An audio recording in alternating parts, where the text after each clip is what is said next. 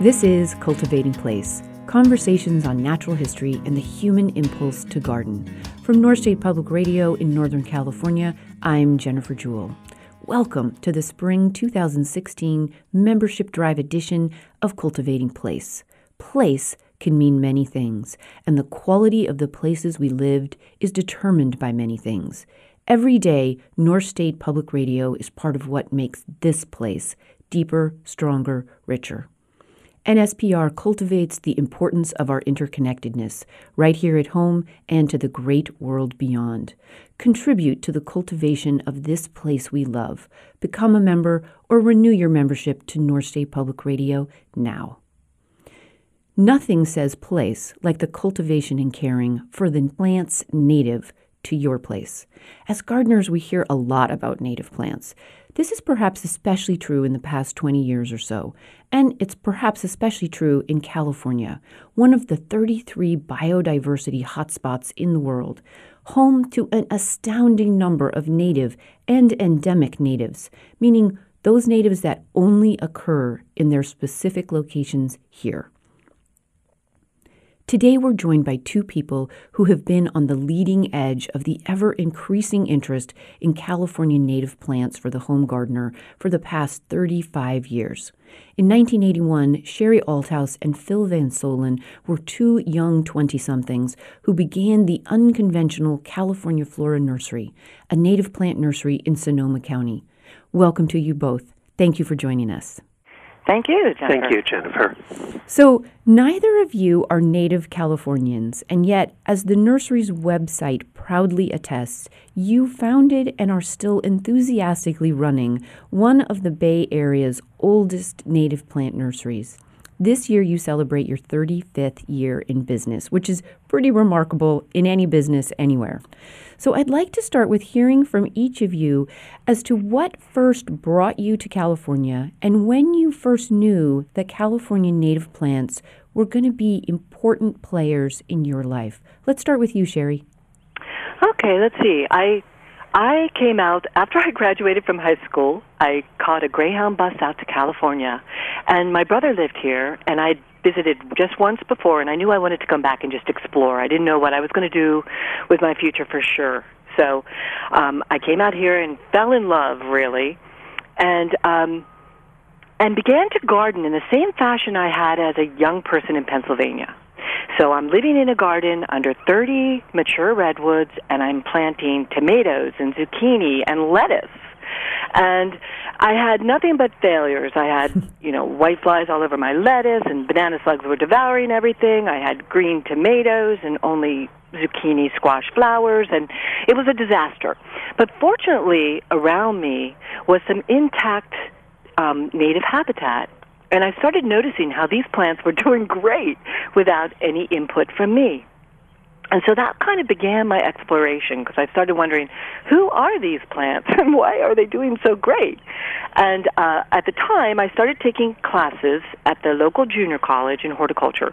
And they didn't talk about natives much. And whenever I would try to find out about the native plants in my yard, they would always end up suggesting I go to the biology department, the botany department. And so that was what happened. I took a field botany class, and that began really my love affair with natives as I began to sort of explore and discover who they were. And just being from Pennsluania, I just couldn't help but find native plants so amazing because they were able to make a living with no summer rainfall. I guess I was sort of captivated. I never took it for granted because it was so foreign to me, and I began to just really admire them for their ability to deal and also their beauty. So that was sort of how I got the hook. And what about you, Phil? Well, I got a scholarship to CalArts in Southern California just after high school.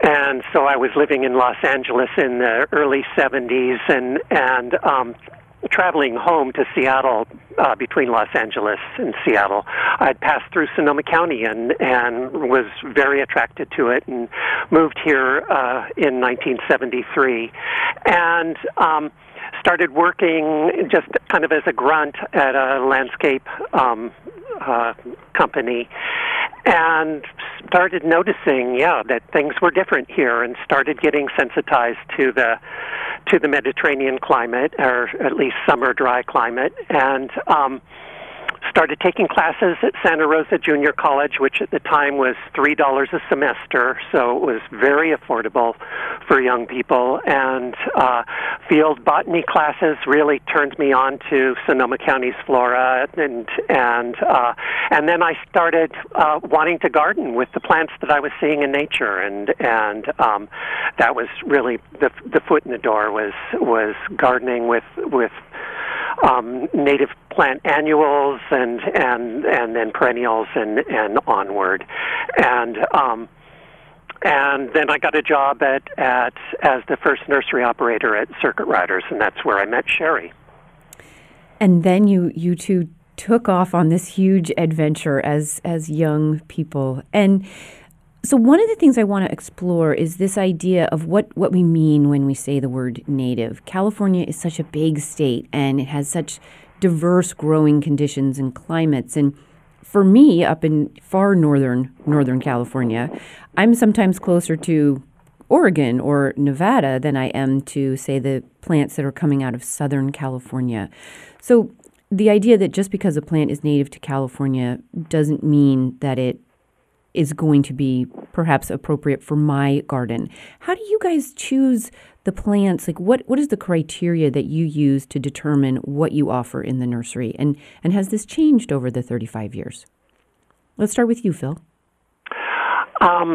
It's definitely changed over 35 years. And we kind of... Sherrie might well give a different opinion, but my motivation is often, what do I want to grow in my garden? And what plant do I just feel a natural affinity to? And we both have very different gardens. Sherrie's in the Redwoods. I'm in Sebastopol with sandy loam and lots of sun. And I'm real attracted to chaparral, so I'm always taking cuttings of manzanitas. And it's frequently... what we choose to grow is not real honed in on what's going to make a profit. I mean, we actually try to keep bringing ourselves back to that notion, but often it's just our passion for plants and what appeals to us at that moment. And it's often what we're seeing in nature as we're hiking. Those are the things that really tend to excite us. And then over the years, there's definitely been just plants that enjoy surviving in a pot in nursery conditions, which is often a real different thing than what's going on out in nature with, being able to put roots down deeply and such. I'm speaking with Sherrie Althouse and Phil Van Soelen of California Flora Nursery near Santa Rosa. They're speaking to us by phone from the nursery itself, so we can hear birds and we can hear the nursery at business today. And we're talking about the idea of what is a native and how Sherrie and Phil have for the past 35 years chosen the kinds of plants that they carry in the nursery and what is native. Sherrie. Yes, so we do grow plants from all over the state of California, but we definitely have honed in over the years on plants that work in the San Francisco Bay Area, which is very, very diverse. And like when people come here and ask, are looking for plants, I mean, we have to ask them, where are you, first of all? Are you on the coast? Are you inland? What is your soil like? So Phil was saying that we are always looking for plants when we're out in nature, because that's how we like to spend our free time. So so we're always out there looking around and bring things in. And then things that work in our home garden. So Phil, like you said, has a sunny, well-drained soil. I have different shades of shade. And then we have the nursery, which offers yet another environment where we have heavy adobe clay in a flat valley bottom, and a little more interior than our coastal gardens. So we have this range of environments to try to fill.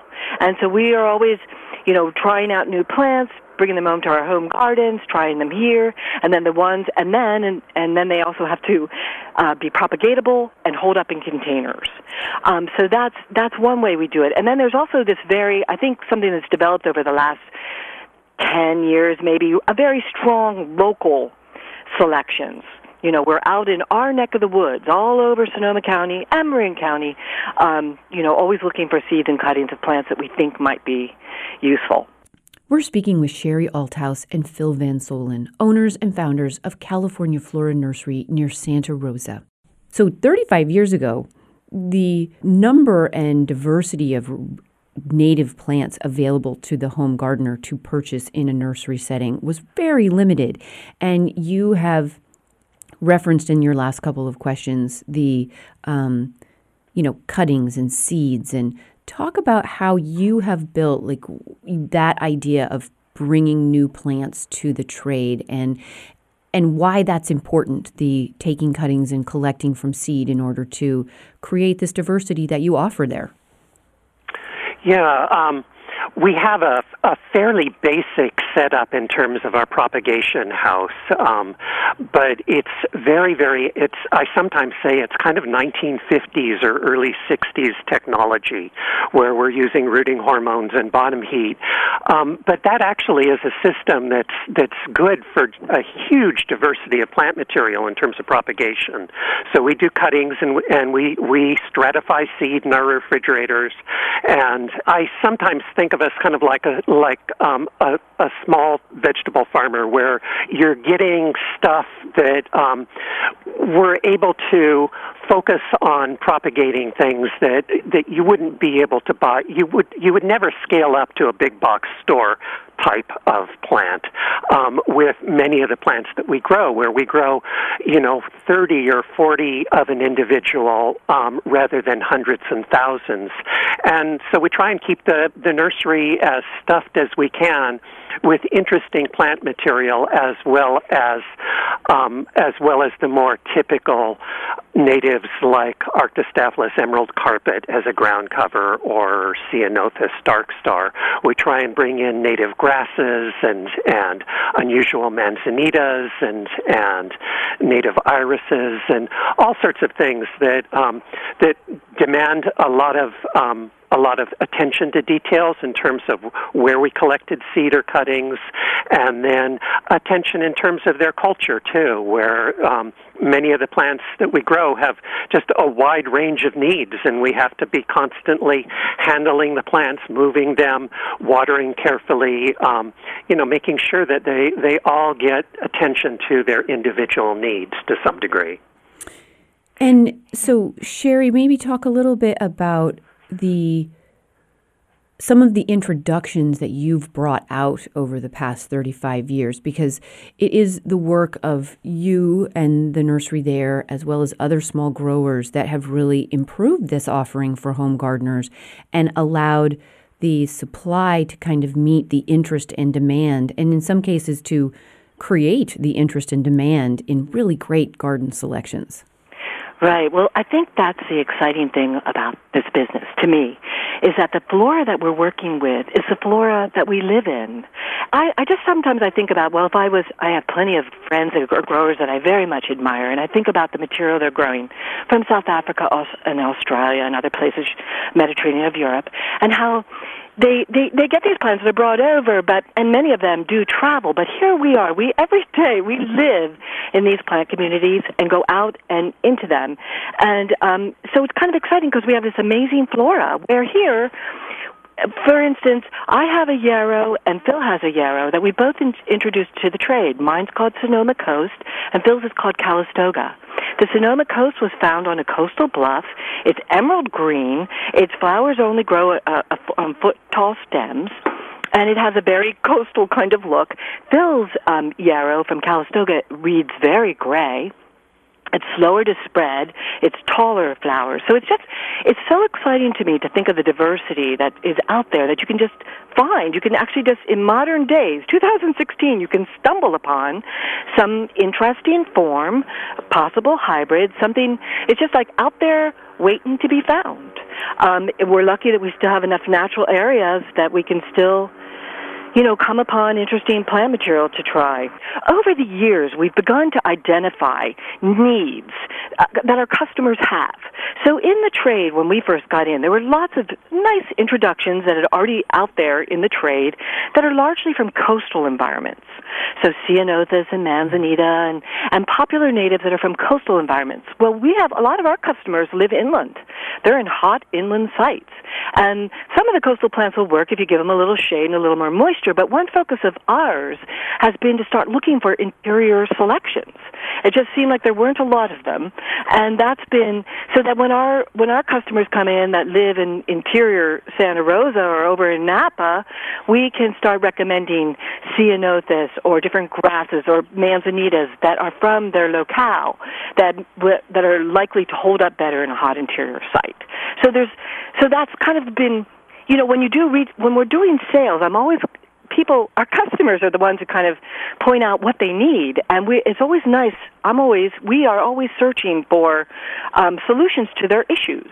Yeah. And they're out there. We just have to find them and test them, and then introduce them.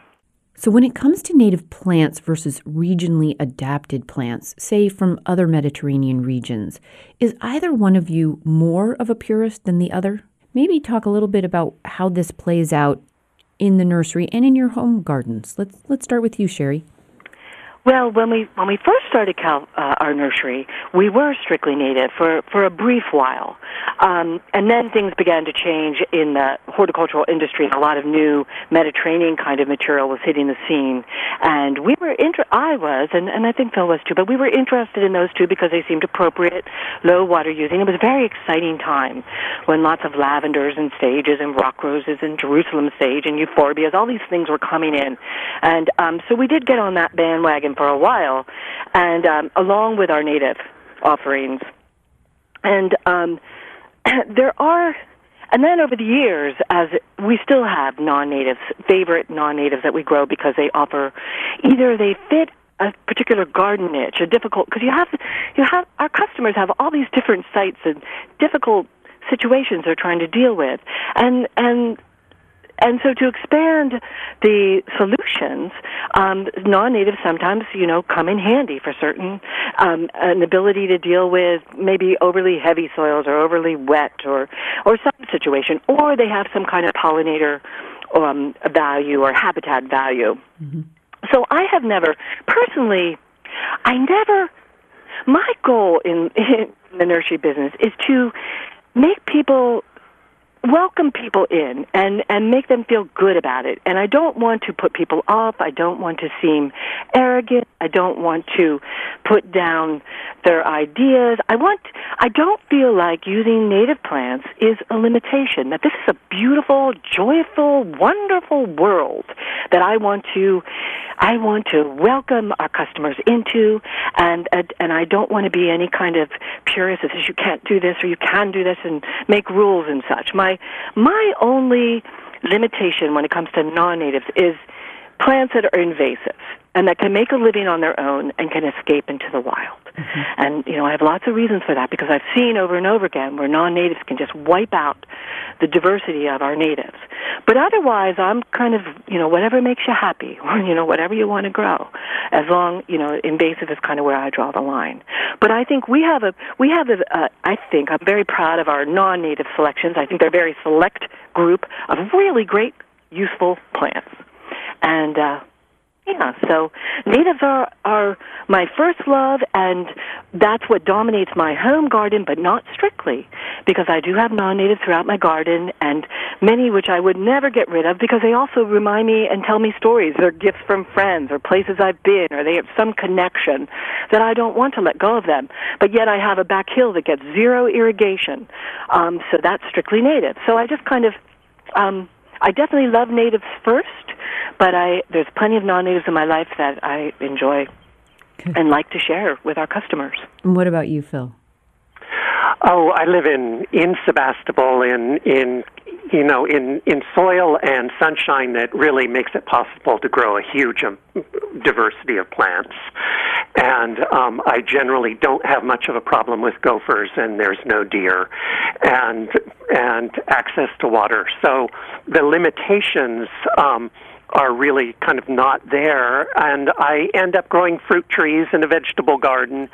But then really the rest of my yard, I focus pretty much entirely on natives just because that's what stirs me at this point. I've always loved them, but I just find them more and more interesting the more I learn. And also as I get more and more aware of native insects and native critters' relationship to native plants, it makes me again just more focused on natives because I want to surround myself with that. I want to see pipevine swallowtails feeding on California pipevine, and I want to see the monarchs coming in and nectaring and laying their eggs on milkweed, native milkweeds, and I want to see native bees and their relationship to the native wildflowers, and see what's being attracted to what flower, and it's all such a joyous thing, really, to be able to partake in that and to encourage that. I look around my garden and other gardens in the neighborhood, and I definitely see a lot more native insect life than in my garden than I do in my neighbor's. So that's just a really important part for me now of the whole equation. Sherrie and Phil, it has been an honor. Thank you, Jennifer. Thank you, Jennifer. It's a pleasure. Sherrie Althouse and Phil Van Soelen are the founders and co-owners of California Flora Nursery near Santa Rosa, celebrating its 35th year in business as an unconventional, small, native plant and habitat nursery. Join us again next week when we'll speak with Dr. Gordon Franke, gardener, professor, and lead researcher at the UC Berkeley Urban Bee Lab, co-author of California Bees and Blooms, a guide for gardeners and naturalists. Gordon loves bees and studies bee-flower relationships in urban gardens. Cultivating Place is a co-production of North State Public Radio and JewelGarden.com. The program is produced by Matt Schultz. Audio archives for today's program can be found at mynspr.org. For photos and more information, go to JewelGarden.com. Until next week, enjoy the cultivation of your place. I'm Jennifer Jewell.